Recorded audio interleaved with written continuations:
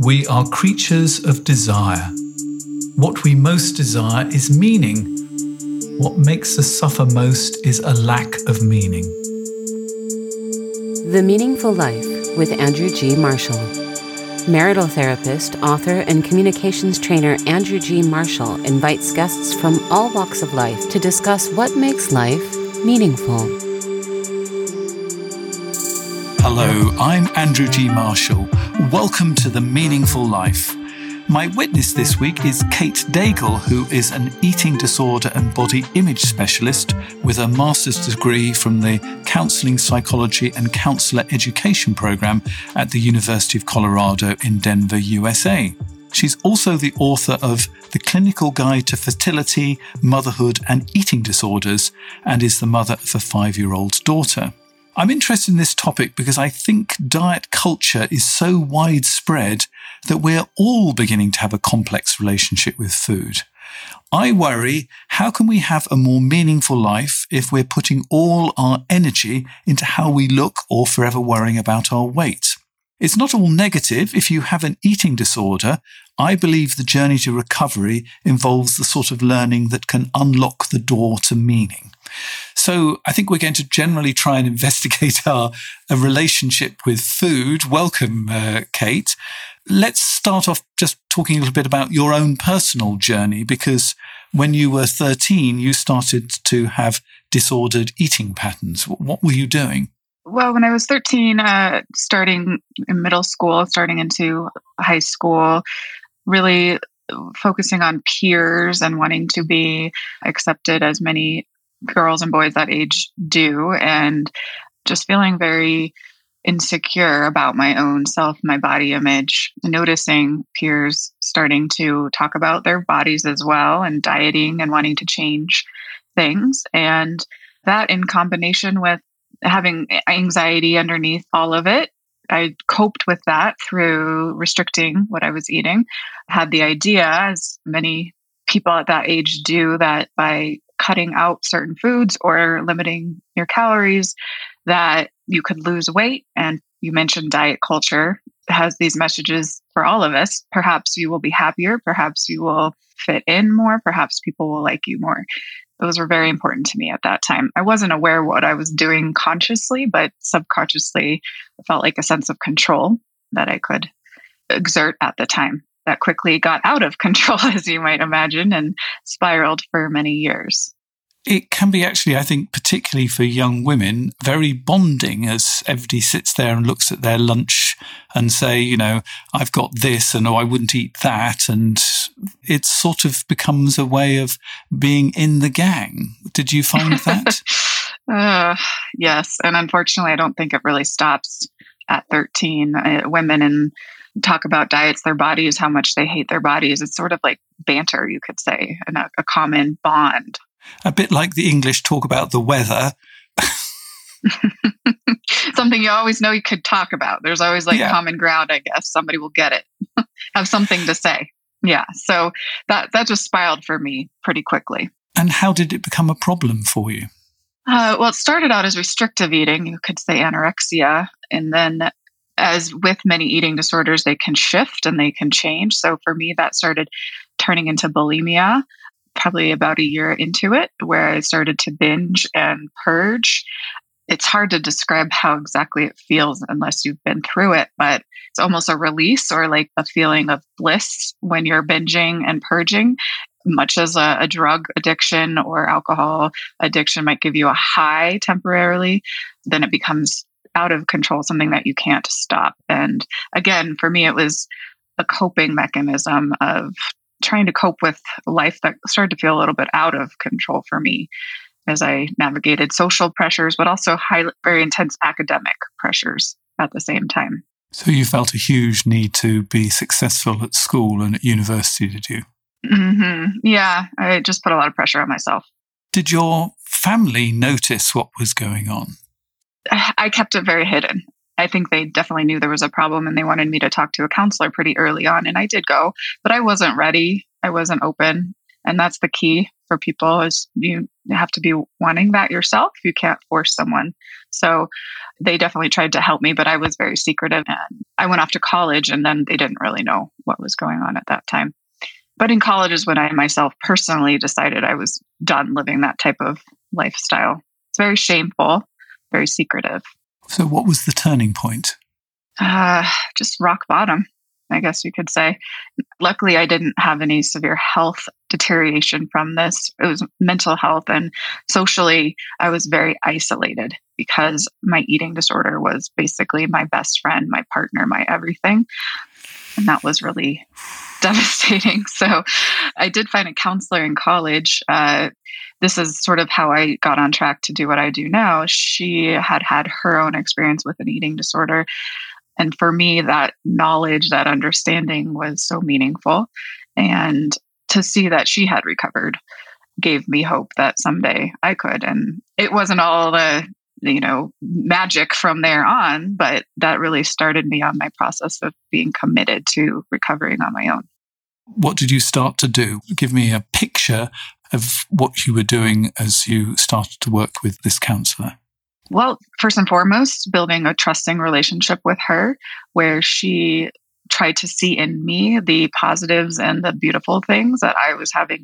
I distinctly remember her asking me, tell me some things that you like about yourself. Tell me some things that are positive. And at that time, when I was very early in this, I couldn't. And that was very sad.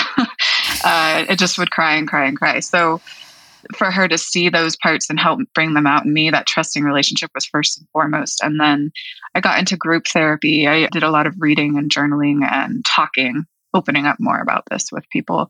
And that, it took a while, it took years, but I stopped the behaviors and really focused on getting in touch with myself and figuring out who I am without this eating disorder. It's a beautiful and hectic and chaotic process all wrapped into one. Do you remember talking to one of your friends the first time and telling them what had been going on? Yeah, I remember just feeling the relief of finally not having to hold this secret. And ultimately, some of my friends told me, yeah, we knew there was something going on, but we didn't know how to talk to you about it. And we were really worried. And for me, that felt a little bit guilty, like they didn't feel like they could talk to me about it. And also just a little bit sad that they couldn't bring it up more. It's a complex situation. If you confront someone about an eating disorder and they're not ready to talk about it, there's a lot of denial there. And is there a difference between talking about it and confronting?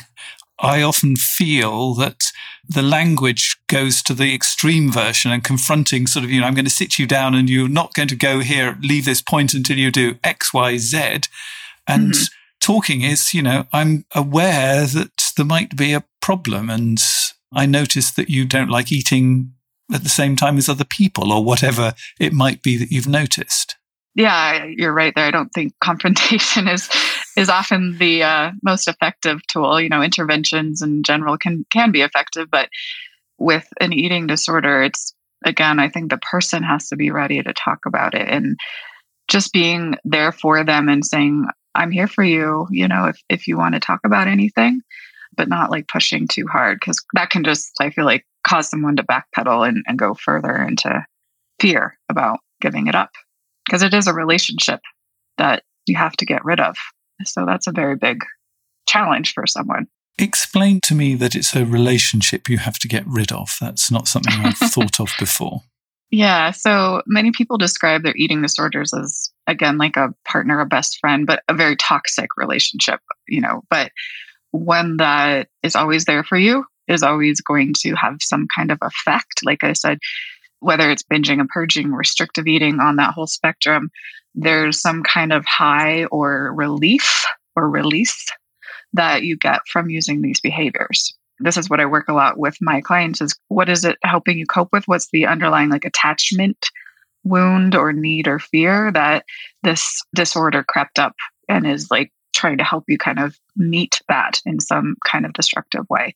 And so while you're working on recovery, it's very terrifying at first, because for me and for many of my clients, it's felt like I have to get rid of this thing, this best friend that I know is not good for me, but has served me and made me feel safe for so many years. People deal with this for years and years and years and years and years before they're really ready to confront it or talk about it, you could say.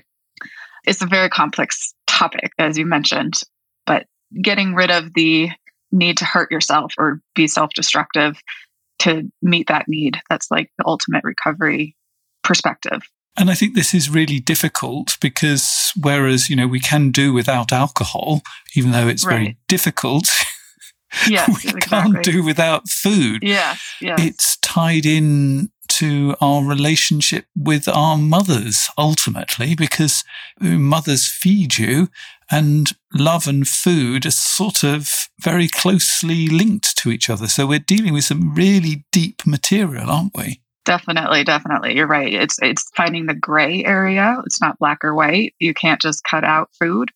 It's reintegrating all foods and not just having safe foods or unsafe foods, but like what foods does your body and do you emotionally, mentally actually need and let yourself have? And you're right. It's very tied to love and nourishing and self-care and enjoyment. And on the flip side, with an eating disorder, it can be the opposite of that. It can be fear, pain, self-destruction, severe medical issues as well can come from that. So it's very complicated. And one of the things I always say to my clients, I don't work specifically with eating disorders, although I've had clients that do have eating disorders, and often my work is actually helping them talk to their partner about it and helping their partner hear it without actually panicking and going up the wall. That's sort of where I meet it. But in general, I find it really helpful to talk about light and shadow, that we can't have the light without the shadow. You can't have all the positive, lovely things about food without some of the downsides and the negatives of it as well. And we sort of somehow want to just have one without the other, unfortunately. Yeah, you're right. Life is both and not denying or avoiding one or the other. So let's sort of talk a bit about specifics, because there are a whole range of different eating disorders. Perhaps you can sort of give us a sense of the breadth of them, because when I was looking into this, there were many that I hadn't actually heard of. Yes, there's a lot more awareness and you could say more definition since the more current DSM manual. You might be familiar with anorexia nervosa, which is restrictive eating, fear of weight gain, distortion of body image. That's one as most people know.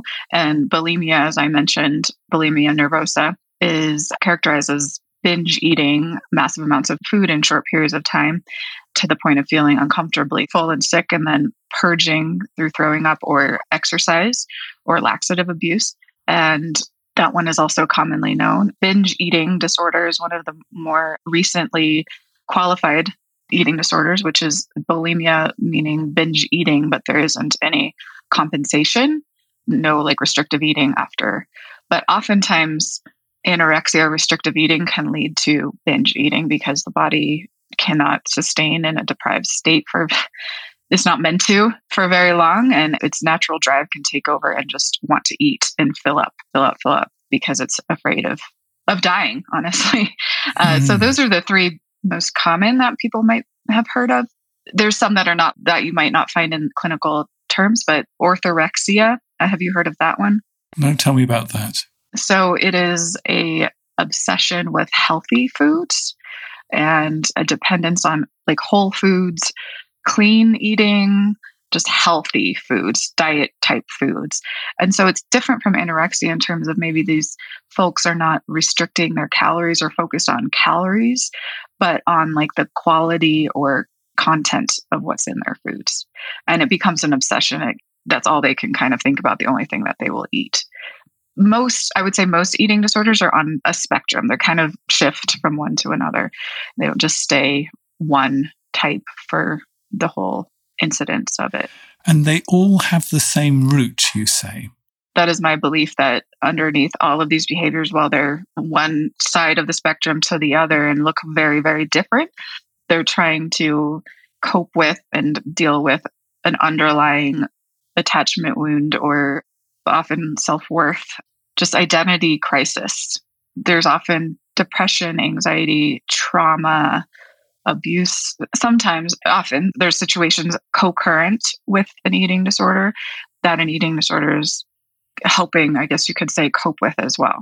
We're putting these in inverted commas, this helping. It's a false helper, isn't it? But well, yeah, that's kind of what I said before. It helps to numb or cope or provide some kind of high from that pain temporarily, very temporarily, until it turns inward, and is self-destructive and leads to shame and guilt and all of the awful, awful feelings. And can it be passed down families from generation to generation? One of my best friends who had a lifelong struggle with food, she was sent to her first diet doctor when she was about 12 years old by her mother, who would eat secretly away from the family table, etc., etc.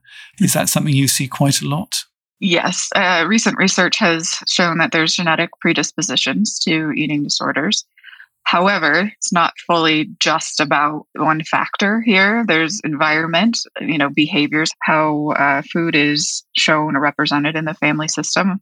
Maybe a parent modeling unhealthy eating behaviors can influence a child. And then there's the genetic predisposition, but there's also temperament, meaning folks who are more on the sensitive, empathetic, perfectionistic, high achieving. Those types are a little more vulnerable to eating disorders because of that, as I experience, internal pressure that they may put on themselves. And this isn't just women, is it? I understand there are more boys and men having eating disorders than ever before. Yes, I believe so. And I also think there's a societal stigma around men having eating disorders that I hope is decreasing. But in, the past few decades, you could say it's been a woman's issue, quote unquote. And that's not helpful. And that's not even true. It is true that more women struggle with eating disorders than men, but men definitely do. And I hope that they can know that it's okay to talk about that, because that's what's needed in order to get through and find recovery. How do you feel about diet culture? I hate diet culture, to put it bluntly. I can't say that's the whole reason for eating disorders, because it's not, but people who go on diets have a higher likelihood of developing eating disorder than people who don't. And again, if one is predisposed in certain ways to maybe developing an eating disorder and then they go on a diet, that very likely can result in a full-blown eating disorder. So a lot of the work that I do is dismantling the diet culture, especially the thin ideal and all of the fat phobia, weight stigma that contributes to people feeling ashamed of just being themselves in their bodies, the way that their bodies feel best. And how do you do that? These are all very good and I'm complex asking very questions. deep questions, aren't I? But, give me some practical things, because this message that, these are good foods and these are bad foods is so prevalent that it sort of sneaks up on us without actually thinking about it. Yeah, right. A lot of this is just subconscious under the surface, but very present. Well, at first I try to help people, like you're saying, identify it. Like, oh, I didn't even realize I don't let myself eat X, Y, or Z. That's a fear food for me. Or I have this rule that I can only eat every 4 to 5 hours or at this certain time, or I can't eat in front of people.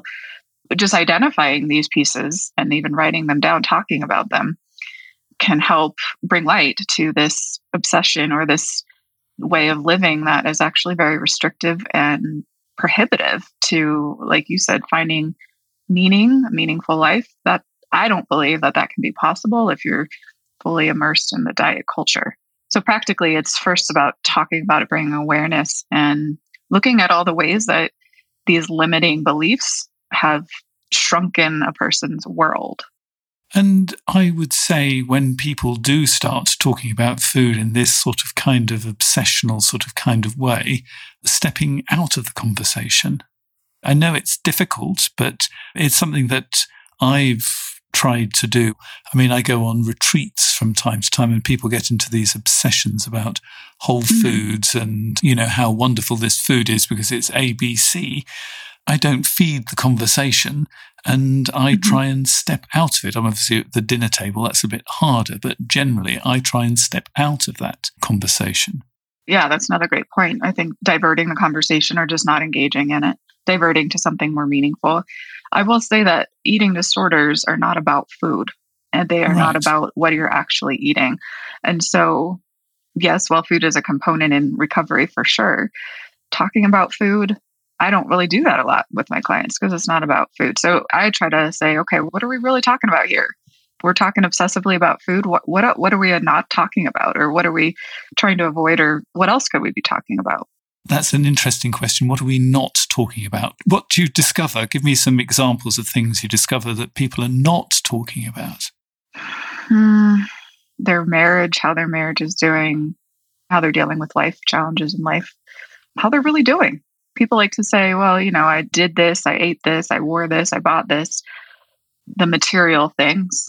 That's again part of, I feel like, diet culture, just culture in general, like talking about what you do, what you have versus how you are, what's going on, how are you doing, what's really going on. That's what they're avoiding talking about, I think.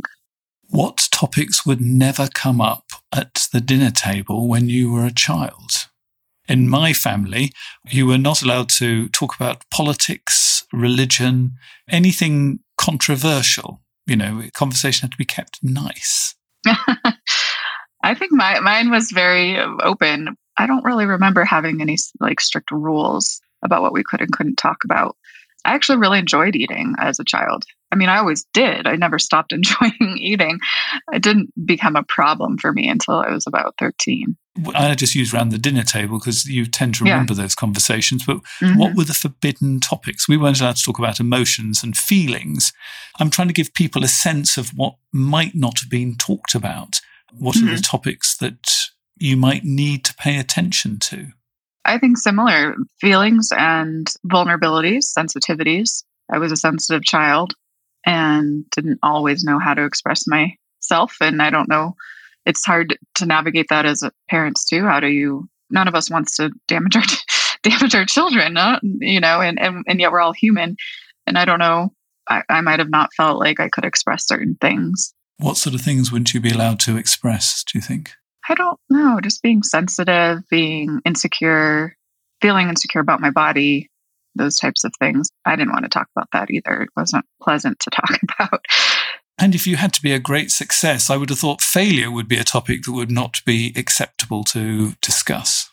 Yeah, I was in a very rigorous academic schooling, the International Baccalaureate program. It's basically like going to college in high school. I was among very, very, very smart kids and students. So I naturally think we all compared ourselves to each other. And that definitely fed my eating disorder. I didn't want to be a failure. No, I didn't want to fail at anything, ever. But I learned that you have to, and that's okay. We learn from our mistakes and failure. Well, yeah, that was a big part of recovery for me. And this is something that you say that I just absolutely love. Instead of saying, oh, I've self-sabotaged, what you say is it's old programming and unhealed wounds. Unpick that for me. I think unpick is a good way to say that, because a wound that we have that we don't let heal, we keep picking at it. And that's sort of what an eating disorder, any kind of addiction, I feel like does, is it's like, wait a minute, don't forget there's this part of you, this younger part that still needs some attention or is still hurting. And when we hurt ourselves versus like with an eating disorder, it's like going back and like poking at that wound. And that's why I say eating disorders are functioning for us, because they're reminding us that we need to go back and take care of a part. For me, I needed to go back and just heal that 13-year-old that felt like she wasn't enough, just as she was. I needed to go back and give her assurance that she doesn't need to go on years and years of self-destruction and losing herself in order to be okay. And I think that's like the going back and reprogramming those parts that are like stuck. They're just stuck. It's inner child work. It's parts work. It's who's still needing something that I haven't tended to, and can we bring them back all together now? Can we integrate ourselves? And that's recovery, is full integration of all of those parts. And it doesn't mean that we love all those parts, right? You said there's shadow parts. We all have shadow parts. We don't have to be in love with all of our parts, but I like to say, can we invite all of our parts to the dinner table? Can they just sit together?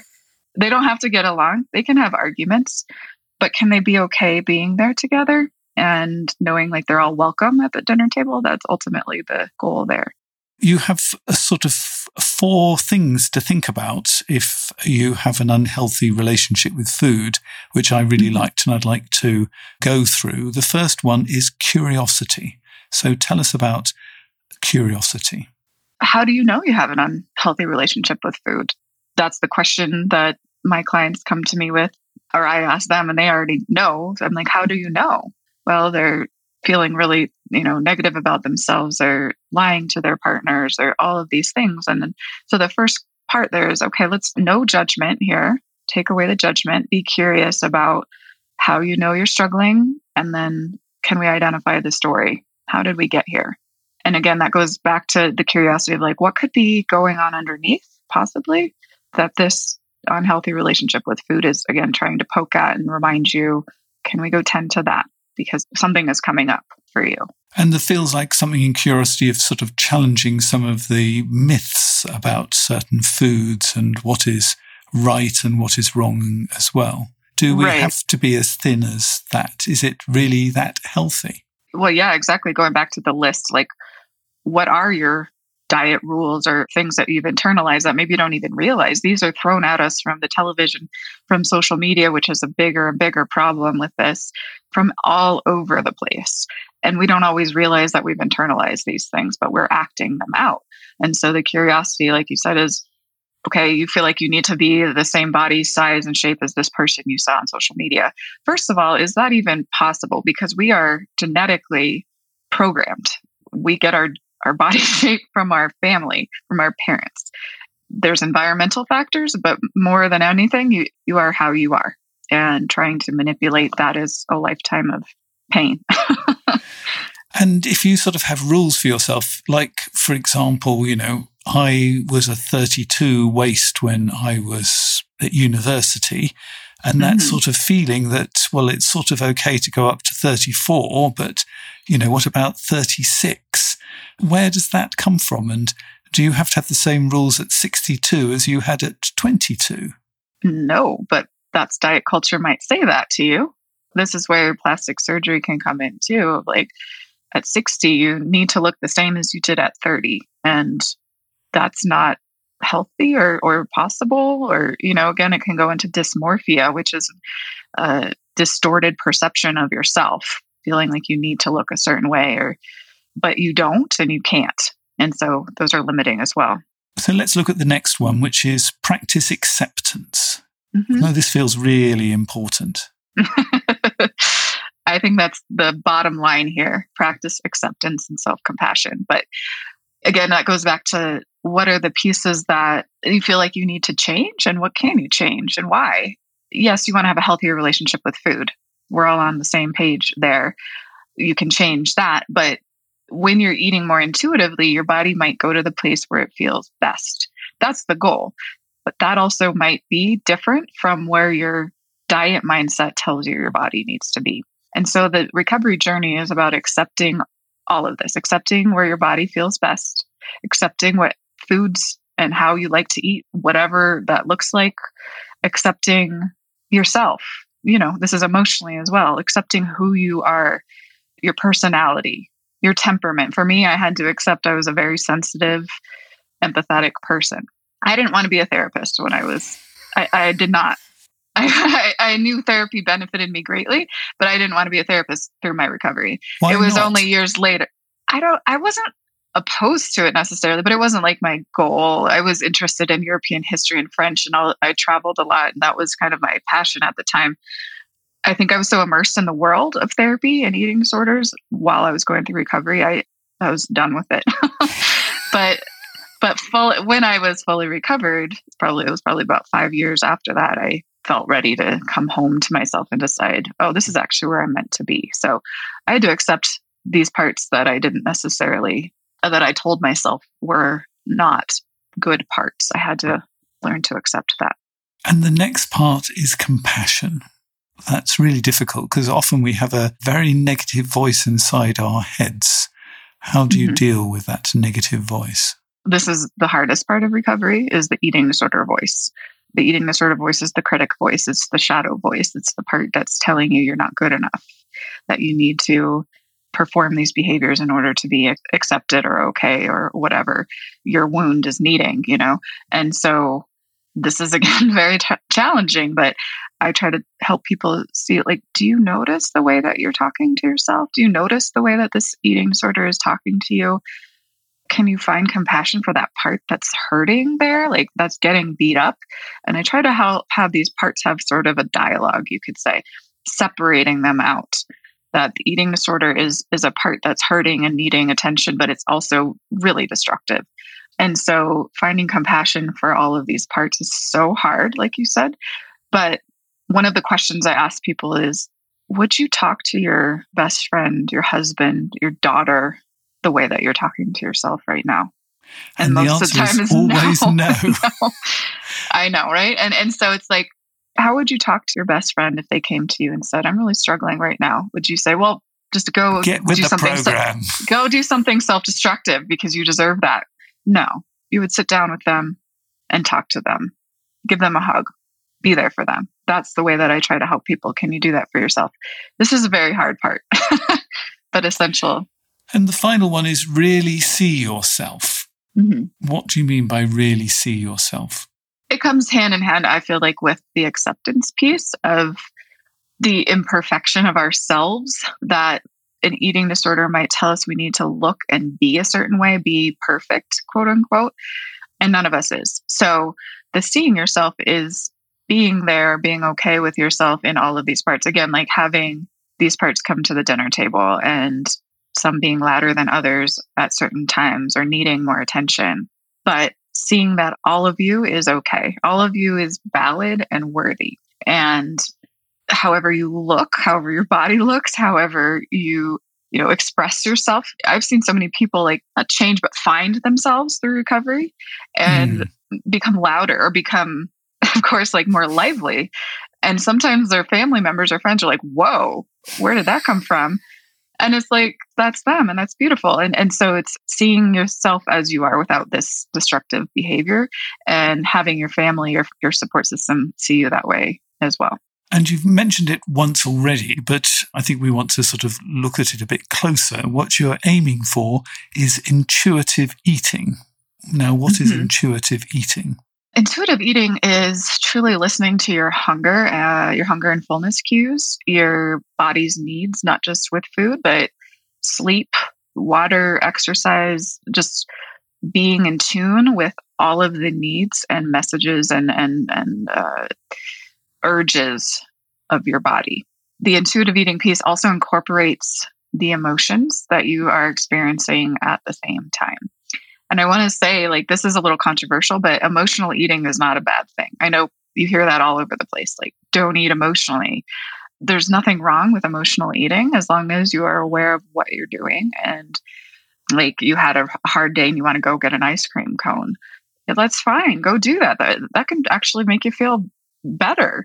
The emotional eating gets out of control when we're not conscious of it, where you're depressed, you're feeling out of control in so many parts of your life and you binge eat, or you're not even aware that you're eating.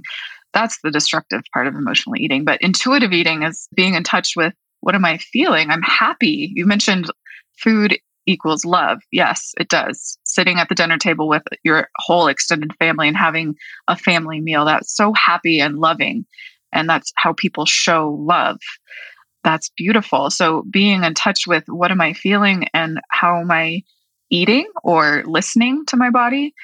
That's the basis of intuitive eating. There's a whole book, there's a whole movement, lifestyle, you could say, that in recovery, the goal is intuitive eating. And so I encourage people to look more into that if they're interested in it. So you found a link between eating disorders and shame related to infertility and the baby blues. Yeah. So as you can gather, most of what I do is based on my own personal experiences. And I struggled with infertility and had 2 miscarriages when I was my husband and I were trying to have a baby. This was about 6-7 years ago. And it was devastating. And miscarriages and pregnancy loss and infertility is another thing that people don't talk about very much. And I thought I was all alone in this and that nobody had gone through this. And my old voice came back and said, well, maybe you messed up your body enough to not be able to have children through your eating disorder. Wow. And that was awful. That was shameful. I knew I was healthy. There was no indication in any sense that I was unhealthy to not be able to have a child, but that's where this disordered thinking can come and just make you feel really awful about yourself. So luckily I did have my daughter about a year after that, and is the love of my life. But through that process and postpartum, I started to wonder more about this. Like, what is the connection between eating disorders and infertility? And I looked into research. There wasn't a lot of research. So I started to do my own research, and I just put it out there in kind of my networks. Who's had experience with this? I don't know anybody. People started coming out of the woodworks telling me about their experiences. And I spoke at a conference here in Denver, and a publisher was there and said, we're really interested in this topic. We don't know much about it. And so asked me to write a book for them. That's kind of how that happened. It was a little random or organic, I guess you could say. But in 2019, my book was published, and it has a lot of case studies in it of these people that I talked to. It explores the intersection of people who have had eating disorders, such as myself, and struggle with fertility issues or pregnancy loss. And then it also explores people who are currently struggling with an eating disorder and get pregnant. And there's a high rate of that, actually. And through the pregnancy, just the health, the mental health, and then postpartum, interesting fact is that during pregnancy, many eating disorders go into remission because the mom is feeling, naturally so, wanting to take care of her body to nurture that child, which is great. But that can also be a false remission most of the time. Up to 75% of women in that category will relapse again after postpartum because, they didn't really work through things. And also postpartum is so stressful. So there's a lot of complexities there, but that's sort of how I came to do that. And then the bottom line is that if you are fully healthy, there's no reason that you should have any complications with pregnancy that are related to an eating disorder. There could be other reasons that you could have complications, but not related to your past eating disorder. But you discovered while trying to write the book that you are a recovering perfectionist. Oh, I call myself that. I probably will for the rest of my life. Yes. The book I call my second child. It was very, very stressful and busy. And I had she was 2, 3 at the time while I was writing it. So, and I was working at my private practice full time as well. So it was a lot, and I felt like I gave birth again, but it was such a beautiful process. And I learned that it's not going to be perfect. My book, my anything, and that's fine. I just wanted it to be out there for people to know they're not alone, and there's ways to get through that experience. Your final message that I want to shine a light onto is you can recover from an eating disorder, but you didn't fully believe it for a long time yourself. Well, I struggled for about 9 or 10 years, and that's unfortunately kind of a common experience that people struggle for a very long time because there's shame, there's stigma, and also people aren't ready to let it go. And I think you have to go really deep to get to the bottom of it. And that takes time, doesn't it? It takes time. Early intervention is the key. I say that to a lot of the parents of teams that I work with who are freaked out. I said, it's great you're getting her in now, if you can talk about it early. I do believe that full recovery is possible. It's something that people will always be living with. Like for me, I had anxiety underneath my eating disorder. I still have anxiety that I'm managing, but it's not fully gone. And I'm not using my eating disorder anymore, but I'm aware of my mental health because of it. And I think it's a beautiful thing, honestly. It helps me become way more aware than I might have been without my eating disorder. And in the series of The Meaningful Life, we have a program on infertility issues. We also have one on body image. So if you found either of those two topics interesting, have a look. The Meaningful Life with Andrew G. Marshall. Please follow us on Twitter, like us on Facebook, and visit our website, andrewgmarshall.com/podcast, where you can join our supporters club and unlock bonus material and other benefits. One of the advantages of becoming a supporter of The Meaningful Life, beyond the fact that I will love you forever, is that you can write in a letter. And I thought this one was a particularly good one to discuss with you, Kate. My daughter has always been difficult and needed lots of attention and support. However, since she's reached 15, the pressures of exams and cruel comments from so-called friends has made things much worse, and I'm concerned that she's developing an eating disorder.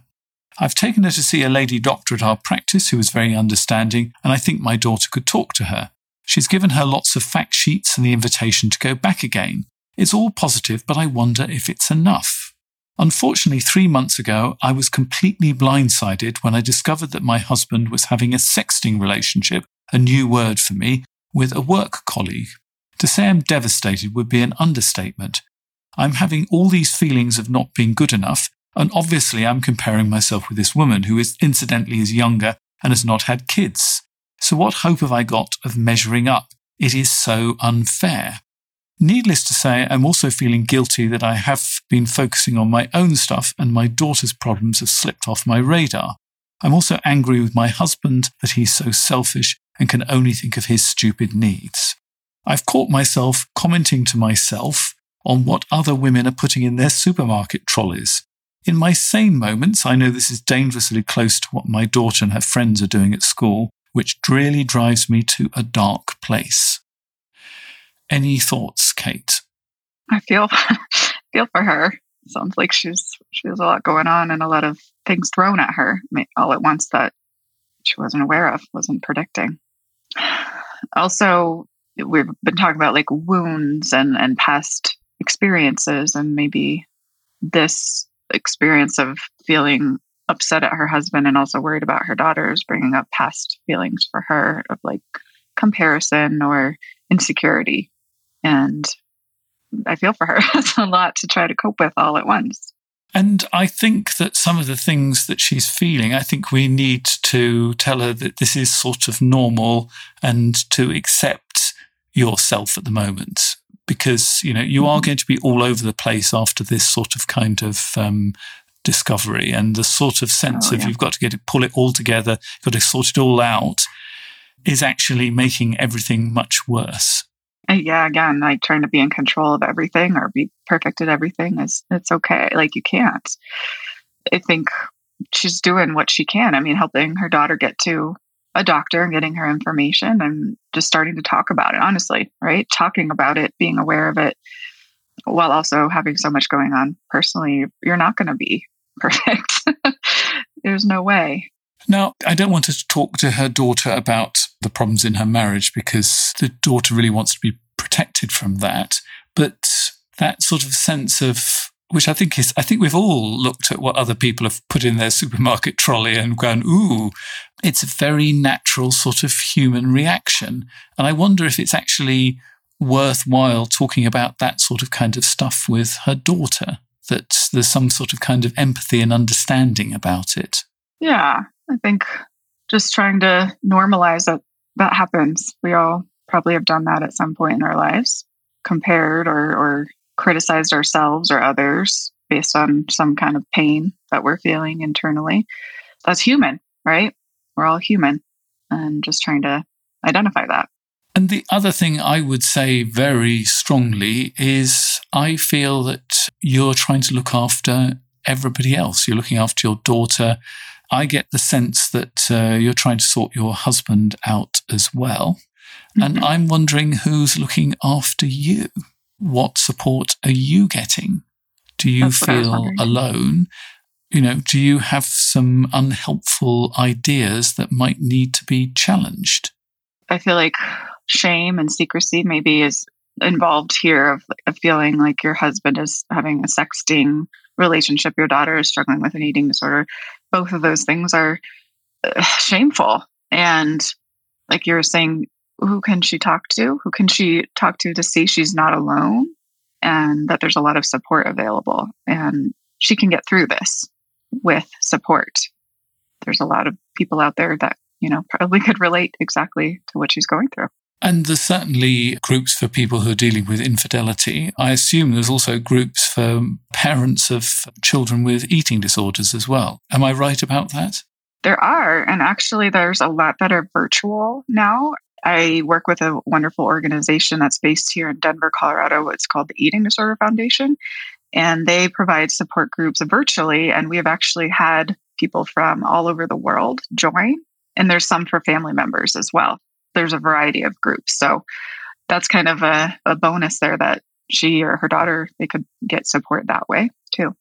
So look into getting support because you are not alone. I think a lot of people will recognize a lot of the feelings that you've been talking about. Mm-hmm. So Kate, thank you very much for being my witness on The Meaningful Life. We now have to ask the question, what makes your life meaningful? I've been thinking a lot about this. It's been a good provocation, you could say, for me. My daughter, based on everything that I've been through and with the infertility, the miscarriages, I dedicated my book to my daughter. She makes my life meaningful, and she's shown me that I can get through anything. And I try my best. I'm not perfect, of course, but try my best to be attentive and supportive and open and curious with her. Seeing her learning to ride her bike, she just started to learn her bike without training wheels, it's just a beautiful experience. So being with her is number one. Being a mother and being a perfectionist, they're two things that really can't go together. You have to deal with failure and things not going to plan, really, don't you? Oh yeah, she's taught me a lot about that and giving in. Choose your battles, basically. Can't control a 5-year-old. So. And I think you were going to say the other thing that gives your life meaning is your work. Yes. I love my work. It's very, very challenging many times, but I love what I do. And I love all of my clients, the ones that struggle, the ones that are still struggling, and of course, the ones that are able to find that part of themselves that is stronger, tougher than the eating disorder and empower that part and get through the recovery process. It's so beautiful to watch that and to see them come out of that. And that is why I do what I do. And I am so grateful. And I love the way you say that you love your clients, that you're not ashamed or afraid to say that. I think that's really beautiful. Yeah. I mean, even the toughest ones everybody teaches me too. So I'm always learning and growing, and that's part of this profession. So this is where the conversation ends for most people, but if you're a member of our supporters circle, you'll have a chance to hear more because we go on and we will talk about what we've both learned or what's been pointed up to us by this conversation. And Kate is going to share with me the 3 things she knows deep down to be true. So if you want to find out what those are and hear more of this conversation, here's the details. You've been listening to The Meaningful Life with Andrew G. Marshall. You can follow Andrew on Twitter, like him on Facebook, and please leave a review wherever you consume your podcasts. Making, editing, and distributing The Meaningful Life comes with substantial costs, and we'd like to ask for your help. Visit our website, andrewgmarshall.com/podcast, where you can join our supporters club and unlock bonus material for every program, send in a letter to be discussed by Andrew and his guests, and join a community of other people seeking to make their life meaningful. At the gold level, you get even more benefits. Production of The Meaningful Life with Andrew G. Marshall is by Michael Dooney. Social media by Madeleine Healy. Sound engineering and theme tune by Sebastian de la Luz Mendoza. And I'm Susie Colick. Please tell your friends and spread the word. Thank you.